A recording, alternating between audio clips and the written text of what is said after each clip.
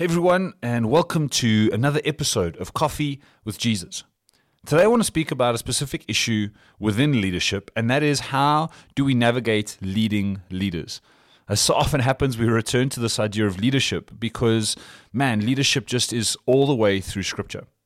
I'm speaking about what some of the challenges are when it comes to leading men and women who have a level of authority and who even may be trusted leaders on your team, in your community, in your church or business, wherever it is. And I want to leverage two chapters from the book of Numbers where we see Moses deal with some of these issues. And so today, the title for the podcast is simply Leading Leaders. And we hope that today you're going to walk away with a couple of ideas or thoughts on how better to navigate leading leaders. If you're new to our podcast, welcome. Thank you so much for joining us. For those of you who tune in each and every week, again, thank you so much for just tuning in and listening. As far as possible, we make this podcast for us every Tuesday. We release it every Tuesday. And the point is for us to spend 10, 15 minutes together just asking the question, how can I be more like Jesus? And this can be over a cup of coffee or tea. It can be while you're gymming or dropping your kids off at school or on your way to work, even just having a walk somewhere. Let's spend 10, 15 minutes together speaking about how we can become more like Jesus. And so if you haven't yet on either Spotify or Apple Podcasts, please subscribe to this podcast so that you can be notified each time a new episode drops. So as I mentioned, today we're talking about leading leaders. And we're looking at two moments from the leadership of Moses.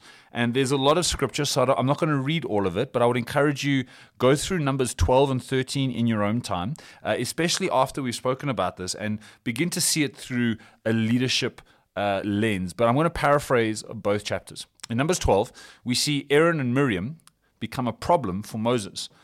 This is now not just a leadership conflict, this is a relational one as well. Aaron and Miriam are family.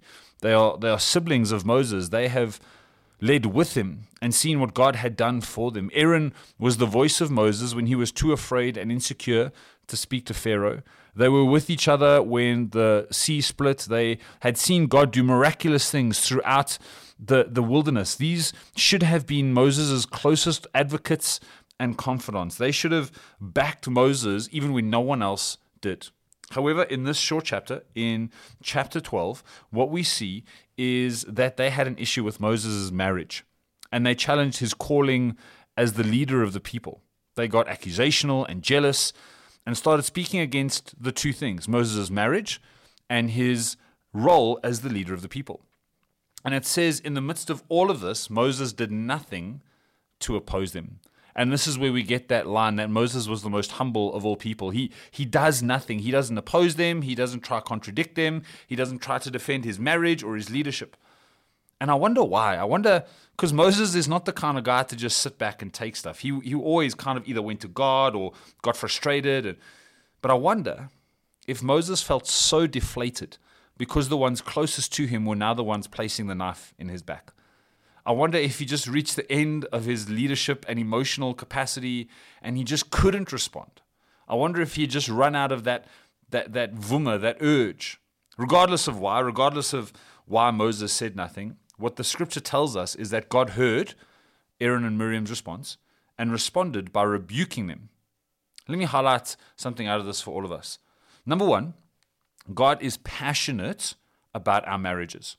Please don't miss this. God is so passionate about the marriages of his leaders. God steps into a situation where the marriage of Moses is attacked, and he intervenes. He doesn't allow these accusations to fly. He steps in. And I often say this at weddings when I have the honor and privilege of doing a wedding. God is more invested in your marriage than you are. And also, God is more invested in your marriage than you realize. God values marriage, and it seems he goes to extraordinary lengths to protect it and defend it. Leaders, if you're listening to this and people are questioning your marriage, they're asking all kinds of these questions and accusations, leaders, please don't think your marriage has to suffer because of your calling or position. I want to say that again. Leaders, please don't think your marriage has to suffer because of your calling or position. It has been said that there are only two covenants left to us. The one is the covenant we have with God in salvation, and it is sealed through the life, death, resurrection of Jesus. And the second covenant is our marriage covenant, which is equally sealed and sustained through the work of God in our lives on the wedding day. Please don't think your wife or your husband should have to take shots because of your leadership. God loves your spouse and your union. And we need to understand this. God loves your spouse more than you do. And God is invested in your marriage. He was not okay when Moses' marriage suffered. And I don't think he is okay when marriages suffer because of leadership in any way. So what does this have to do with leading leaders? Let me put this as bluntly as I can. Never let the people who you are leading or who are leading with you attack or berate your marriage. Leading leaders means making sure no one gets to take shots at your spouse. God doesn't like it, and I don't think anyone should have to sacrifice the integrity of their marriage, should have to sacrifice their spouse on the altar of leadership. The second thing about this is that God is passionate about his leaders. God does not allow Aaron and Miriam to get away with questioning the calling and anointing on Moses' life. He's passionate about men and women who lead his kingdom. When someone says yes to the call of God in their lives and steps up for the king in a leadership way, God values that and God honors that. This does not mean, please don't mishear me, this does not mean that any leader is perfect. It does not mean that leaders are above correction and discipleship. It does not mean they can get away with everything. What it does mean is be very careful when throwing stones. God is invested in what he is doing in and through them. And if we get insecure or competitive, we can all of a sudden begin engaging with them from a dishonoring standpoint. You could be throwing stones at the very person God is trying to defend. God is passionate about his leaders, and this means that we need to disciple and lead people to a place where they see leadership the same way God does, not the way culture does. Let me unpack this. In today's culture, leadership is greeted with an automatic distrust. If you say to someone you're a leader of an organization, or you wanting to go into politics, or you lead a church, people have a natural distrust for that desire for leadership, because culture, our world, has gotten to that place where, because they've been so hurt by previous leaders, we naturally distrust leaders. But we need to see leadership through the lens of God's understanding. In God's economy, in God's way, leadership is a conduit for his blessing to get to his people. That's what leaders are. Leaders are conduits of God's blessing. Some people will have a lot of skill but little character, and I get that. I get that people are charismatic, and sometimes we need to just have checks and balances, but let's not throw stones. So from that first chapter, chapter 12, can I encourage us leaders? Please don't attack other leaders. Please don't attack marriages. Let's just be aware of how passionate God is for these two things. But then let's move to Numbers 13.